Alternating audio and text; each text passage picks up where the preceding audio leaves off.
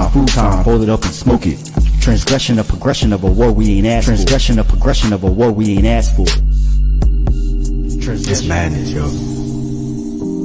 All the things that we could talk about. Call it. But let's talk about these urban circumstances real quick. And basically it's we got this. So Revolution. Winner's frosty hand. Muhammad is the famed name, forever stand. Standing on royal fusing of justice for the few, ridiculed by the pale terrorists bent on genocidal obsession, rooted in fear of neglection and abandonment, fueled by nightmares of ancestors' jealousy.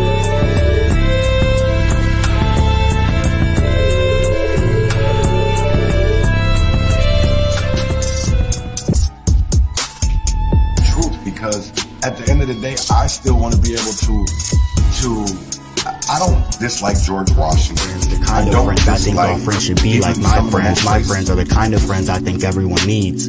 My friends see the things at times I don't see. My friends hate the police.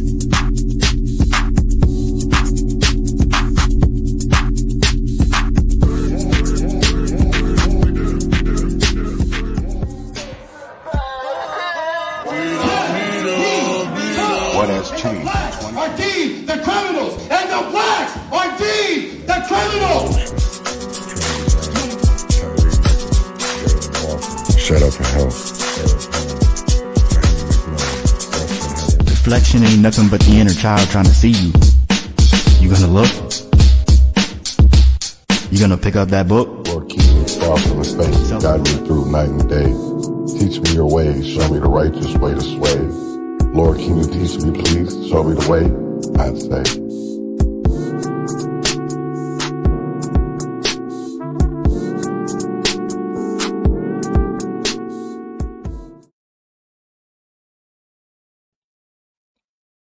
Good afternoon, people. Grand Risings, and welcome back to another episode of the Urban Conservative with Chaz Neal. We're excited to have you join us on this journey of thoughtful discourse and community engagement. The Urban Conservative is proudly sponsored by the Leon Block Network, an organization committed to promoting transparency, truth, and accountability in our media landscape. Here at the Urban Conservative, our mission remains steadfast: to bring you the latest news directly from the streets, addressing critical topics such as gun violence, crime, politics, and perhaps most importantly, exploring solutions to the profound challenges our communities face. It's time to actively contribute to the transformation of our communities for the better.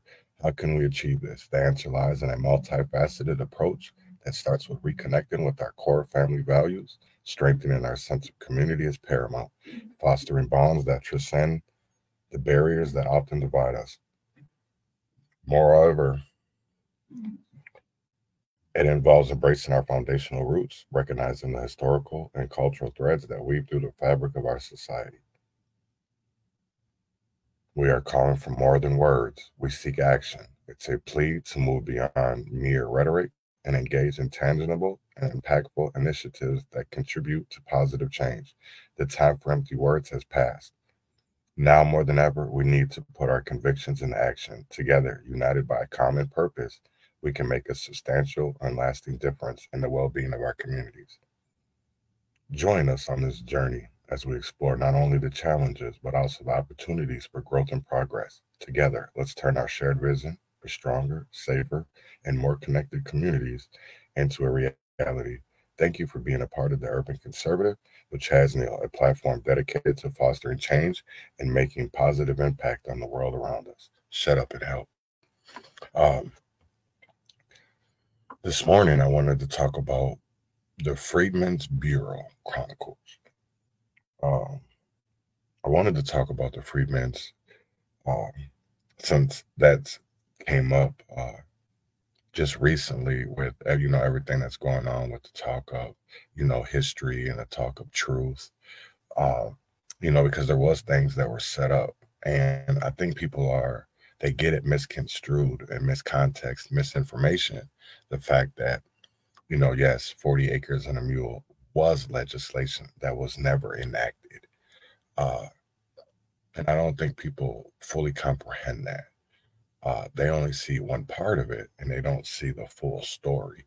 And that's what I wanted to talk about today, was just coming in and giving y'all a 360 of what the Freedmen's Bureau was, because they helped with jobs, they helped with educational opportunities. It wasn't about land. It wasn't about the 40 acres and the mule like people perceive that it is, or that it was. And I think more historical context and going into the history will help better paint that clear picture, and hopefully people can get a better understanding of what we're talking about when we talk about reparations, and how that wealth gap is historical and generational. So I found a little video that I wanted to play from Vice, and to me, it's a very good one. I just want people to listen, and we'll talk about it afterwards. So let's get into it.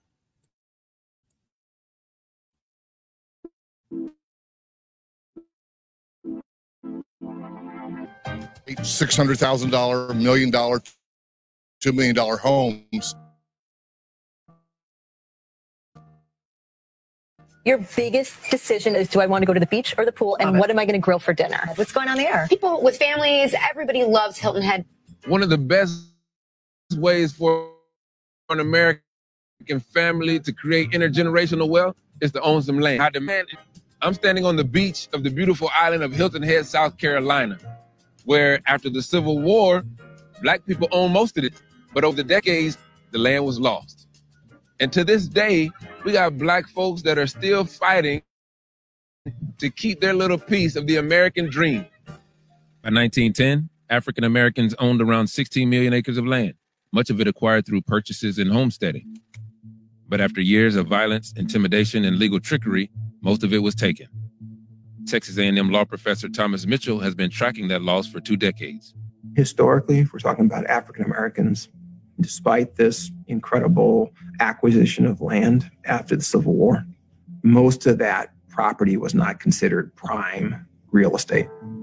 For example, Hilton Head, South Carolina. Until 1950, Hilton Head was remote. There wasn't a bridge from the South Carolina mainland out to Hilton Head Island, and the island was owned by majority African Americans. Right. What does South Carolina do? They build a bridge. Real estate developers realize, oh, there's a great economic opportunity, and they have divisions of what has become Hilton Head. The indigo, rice, and long staple cotton of the past have given way to the golf, tennis, and swimming of today's leisure society. They started buying out individual families, and there's hardly any Black landowners left. And what's just happened as our society has advanced, areas that were once considered the backwaters no longer are the backwaters.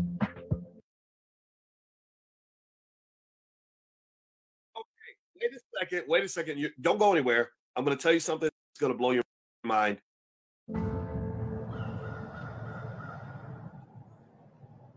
We're on a mission right now to get this tangerine. The vulnerability of Black land isn't limited to the coastlines. It's widespread throughout the United States, even in my hometown of Tallahassee. Sandra Thompson learned just how hard it can be to maintain possession of land that developers want to get their hands on. I remember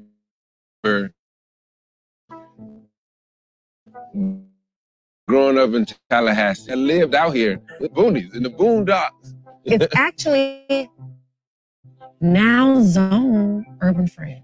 Urban fringe. Urban fringe. People tried to buy it. All the time. Sandra's family were sharecroppers on this land. Her grandpa bought it in 1946 using money their son made serving in the military. But their will didn't clearly identify a single person who would inherit and manage the property. When my grandmother passed away, it was left equally to her descendants. So that essentially created heirs property. Heirs property. On the most basic level, what is it?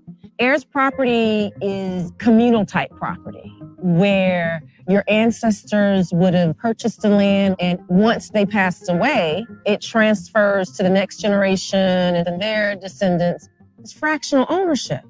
a property that could be owned by 200 people. Any one of those heirs could sell their percentage. That new owner can go to the court and say, well, we can't agree on how to manage this land. And force the rest of the folk to sell it, even if they don't want to? Yes. And so it was essential for us to move it out of heirs property status. And that process costs from probate to title clearing close to about $10,000. Wait, so you own the land, but then you had to pay $10,000 to own the land again? Exactly. Because of the cost, a lot of families don't clear title to their property. And so then it keeps them in a vulnerable economic risk position. African Americans disproportionately own heirs property that every lawyer who was knowledgeable about this ownership form would tell them, run away. Do not ever own it under this structure. And so you're having a population sitting in this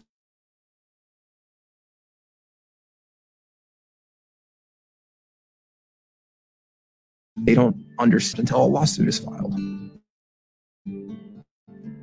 This land been in our family for at least 125 years. Started with my great-grandfather. The land is, for me, a lot of memories, part of my roots. I was proud of the name Lewis. We worked to have something. And I guess we say we lost it. This family owned 480 acres of land and a homestead in northern Louisiana. Because the land was heirs property, several distant family members were able to sell their share of it to a local timber developer named James Tuggle. Tuggle forced the sale of the land that happened last year. My great-great-grandfather raised 13 kids where that house sits. I mean, there are so many heirs tied into the Lewis properties, it'll make your head spin. Taxes were always paid on time.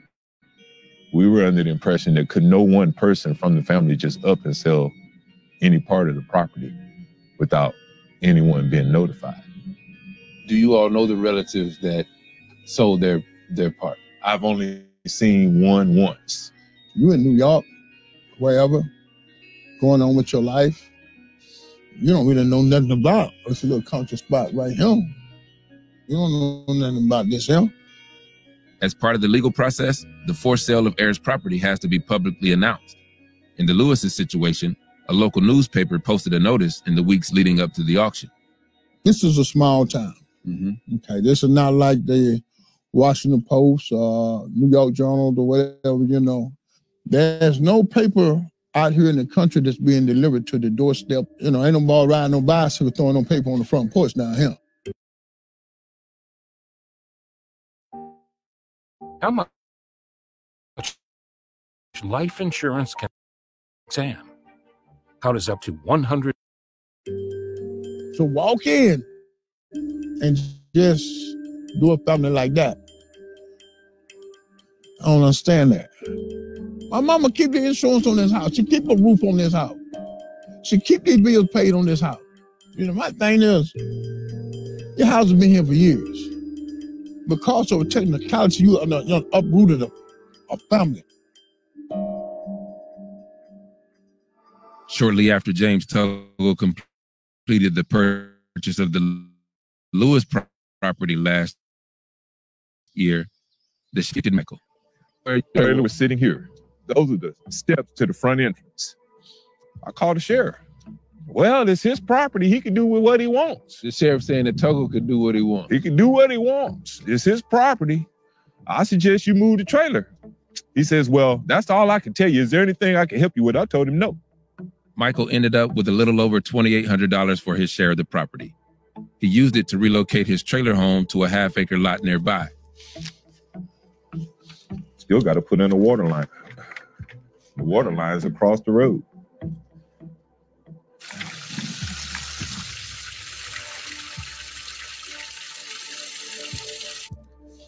I could be angry to the point that I want to do something to somebody. I mean, you're talking about 125 years of family heritage.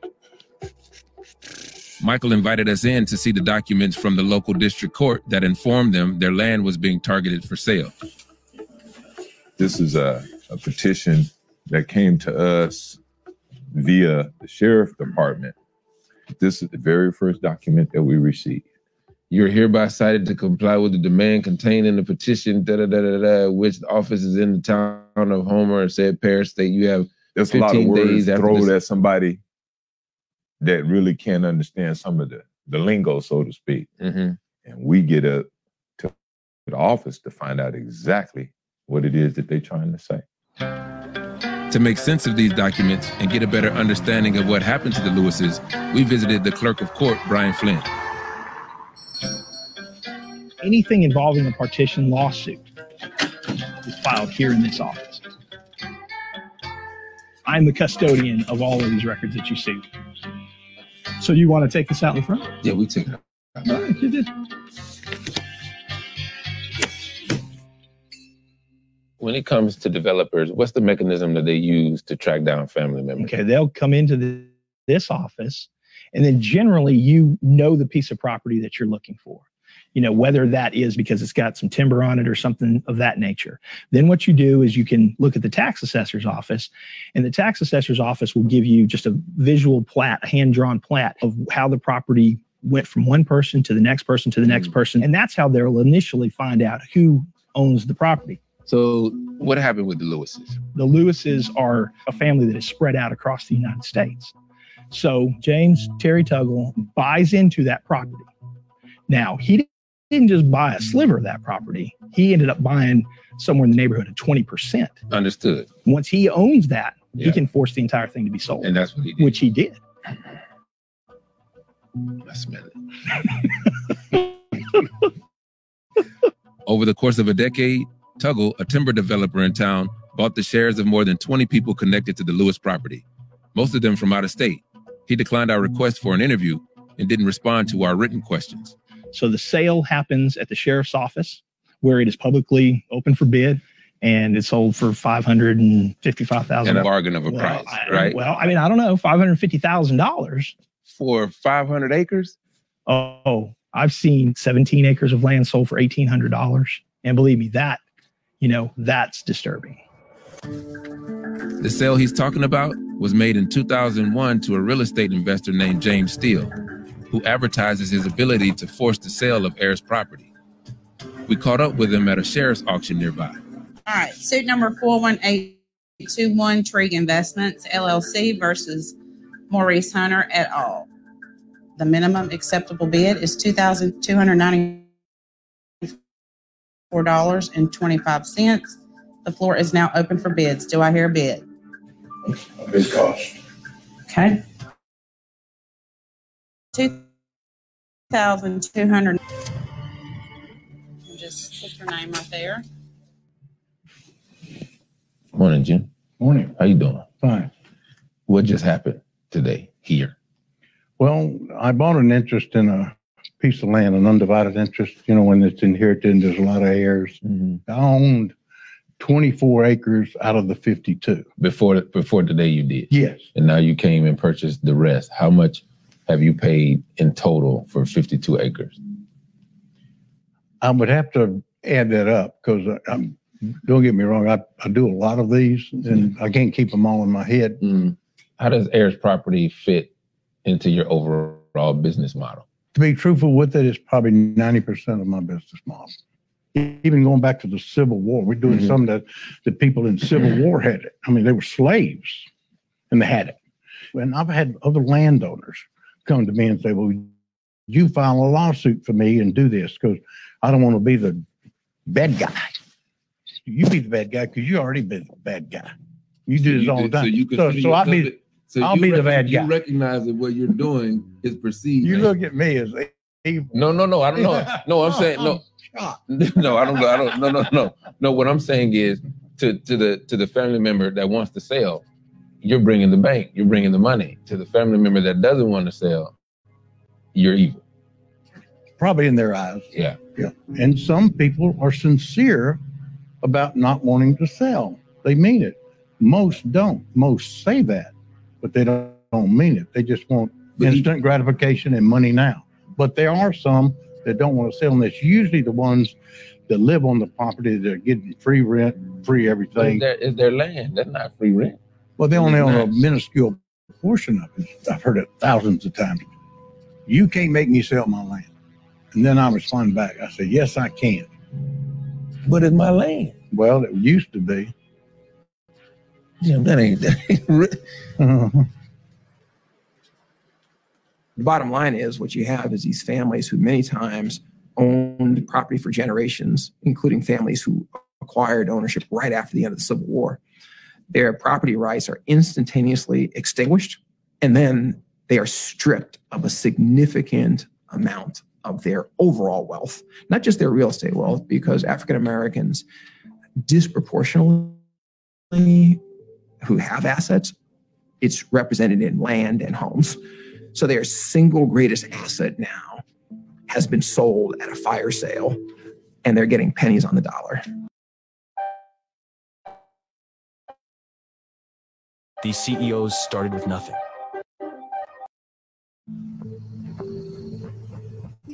The way that this system is set up, it seems like it disproportionately affects African Americans who, through legal trickery and threats of violence and lynching and whatnot, land has been taken from them. Well, you see what I'm saying? I hadn't lynched anybody lately, but and you know, and people like me, I'm at least nefarious. I'm a opportunist. I'm a racist. I've been called everything in the world. No, I'm not a racist. I don't go after certain things just because you're black or you're Asian or you what. You going after the land. So if everybody in the world could sell a piece of land to their brother or their sister or their son, and nobody could build factories. Nobody could do anything. It would always be out of commerce and never be able to use. There's no remedy to get commerce. And do you think it's fair? It has to be. It has to be fair. Jim Steele was in the Fort Lewis property. The developer who was let him stay on the land. His mother decided to leave. This is my mother's house. When she retired, this became her home. Why did she leave here? She left here because she was nervous about whether or not her mama's house was going to be pushed down and whether or not her house was going to be next. She couldn't sleep at night. She just didn't feel safe.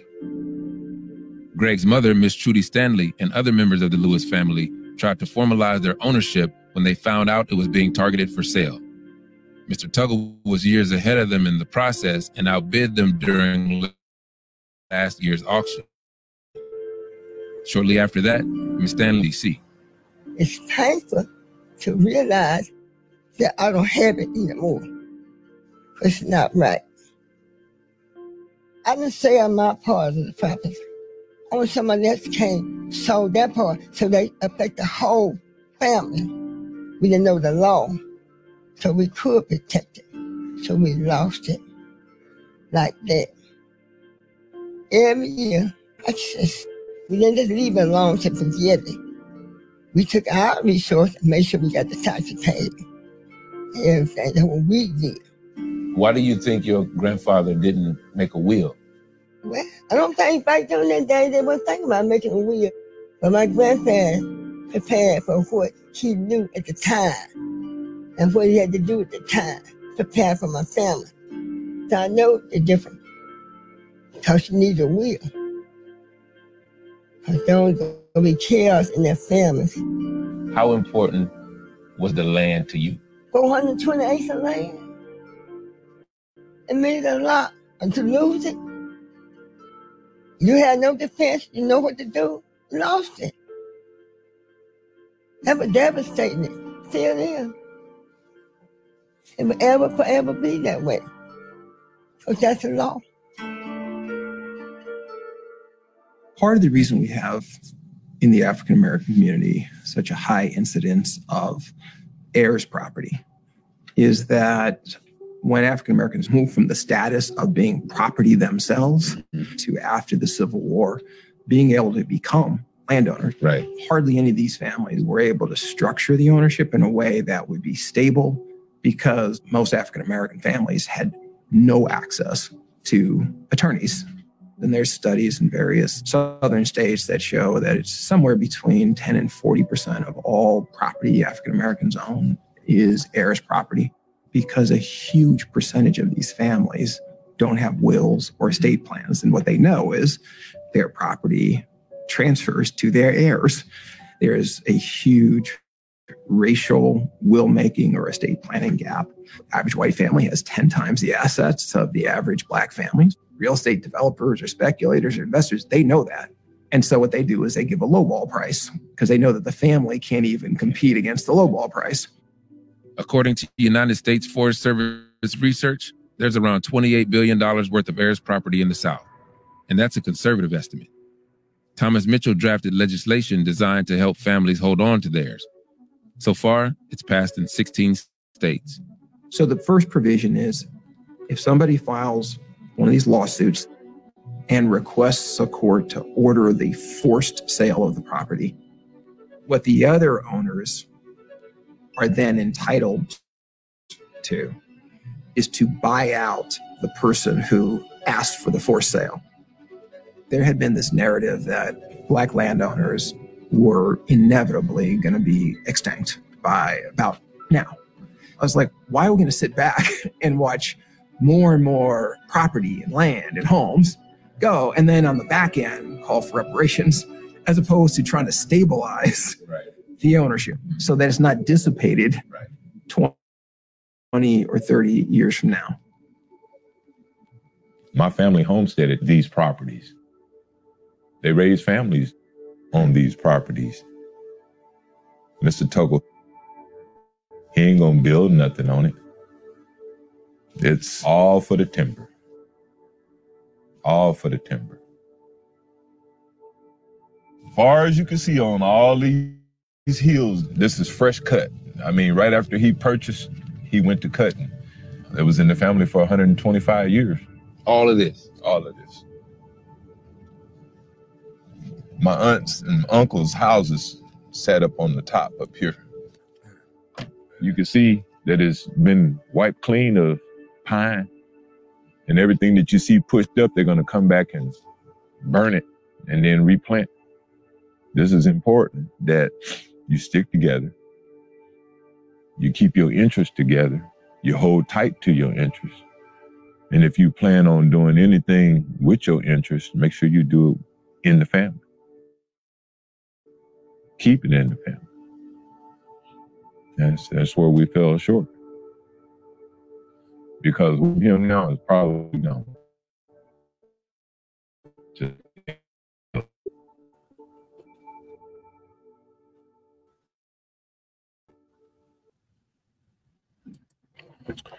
So watching that is a stark reminder that history is important, you know, and I don't think people fully comprehend that, because when we talk about generational, we're not just talking about the last, 30 or 40 years. We're talking about hundreds of years.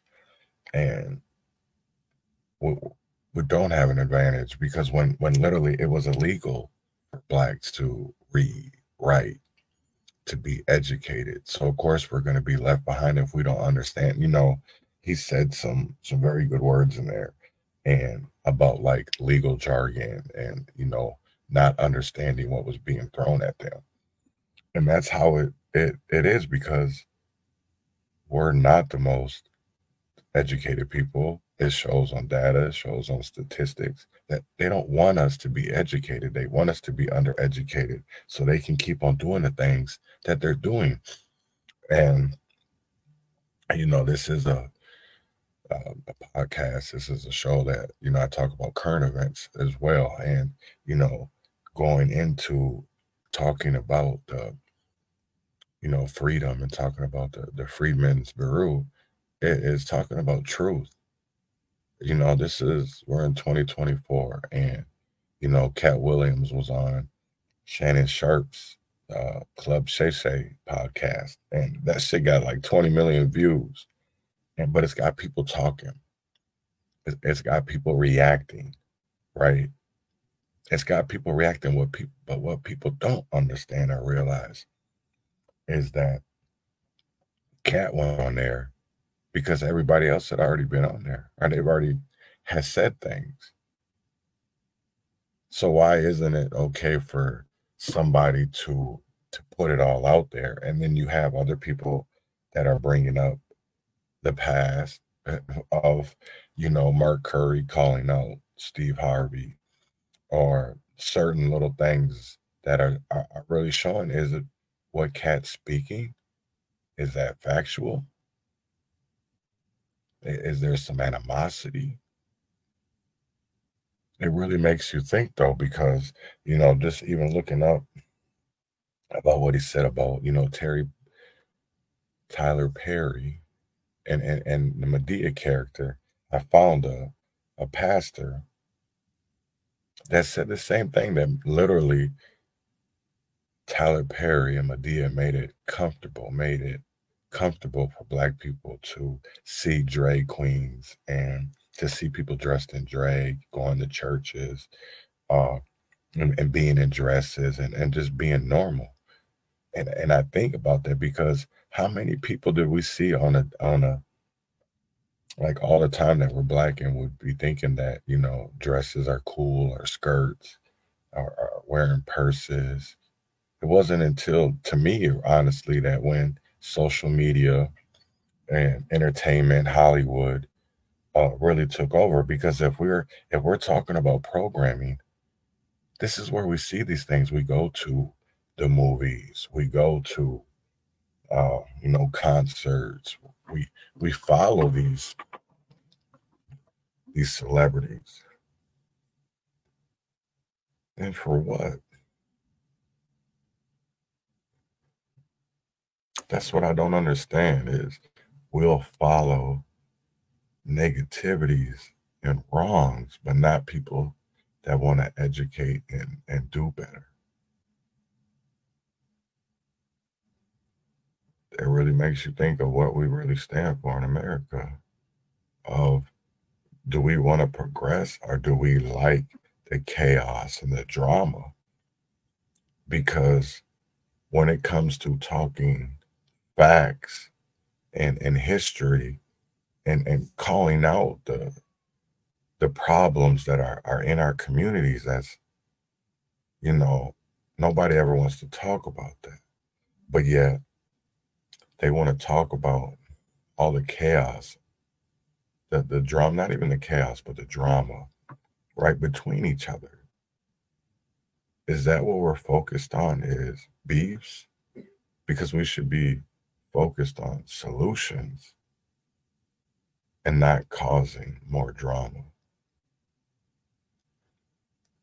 Because we already have enough drama. And the crazy part of it is you know what? I think a lot of people should already expect the chaos and the drama. I don't think that's what Cat was looking for. I think Cat was just telling his truth.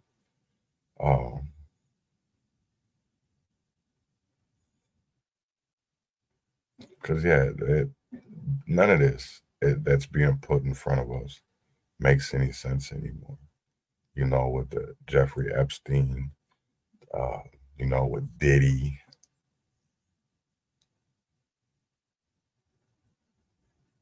How many people did some weird shit to advance their careers, advance their lives? How is that not weird? How do not people not see that as weird?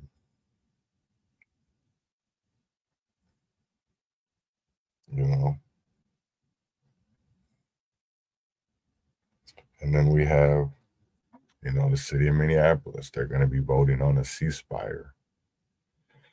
I don't get it. What is that going to do? It's just a piece of paper. You guys are a city entity. I don't get it. You're literally a city entity, and for the things that they're doing is beyond ridiculous to me. Because what is a ceasefire going to do?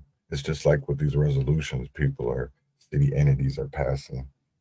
They don't have any effect with, y'all don't even want to make, you can't even get ceasefires in your own city, but yet you want a ceasefire somewhere else that is only delaying something that inevitable.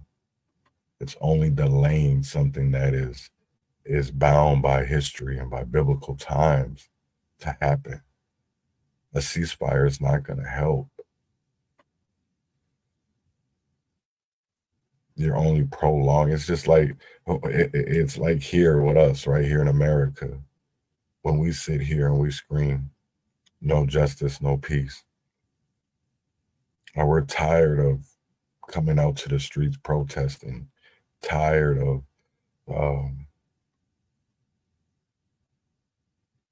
seeing our brothers and sisters killed on the daily, seeing our brothers and sisters wrongfully convicted, right?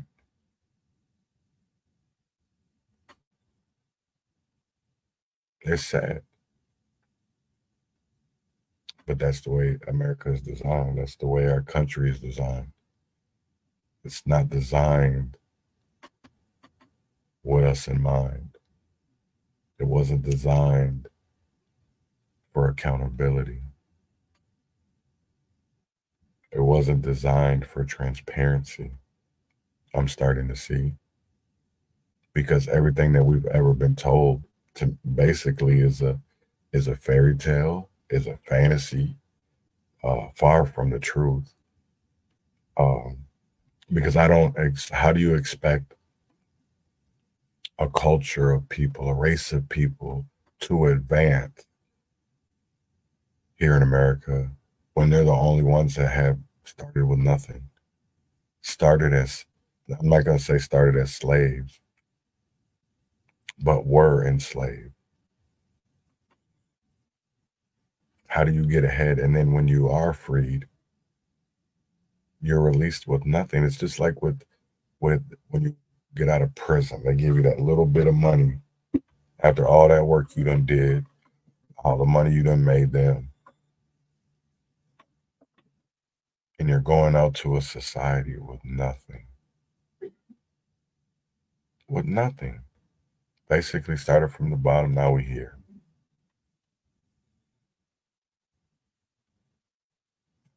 It's the same exact thing. How can people grow when you have nothing? You don't have no tangibles to be able to grow, right? It's just like now in today's time, we're so undereducated that a lot of people don't even know they have great ideas. But because we're undereducated, we don't know what to do with those ideas. We don't know, how to be homeowners, how to be self-sufficient. All we know is what the Democrats tell us.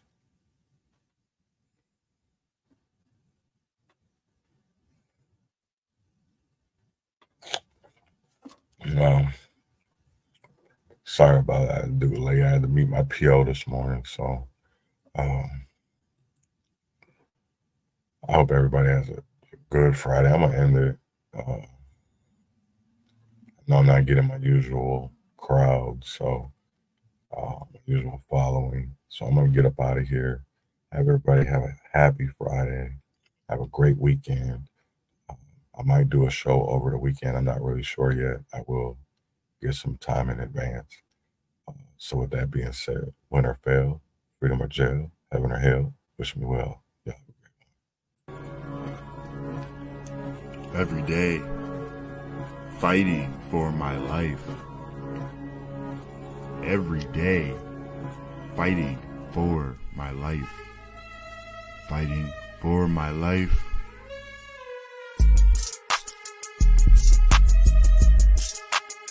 Fighting for my bread. Grew from the seed you thought was rot. I think not. Fire bred desire to rise above denial. To rise from former ashes to face new trial. Trial or more triumph. I am enough. Trial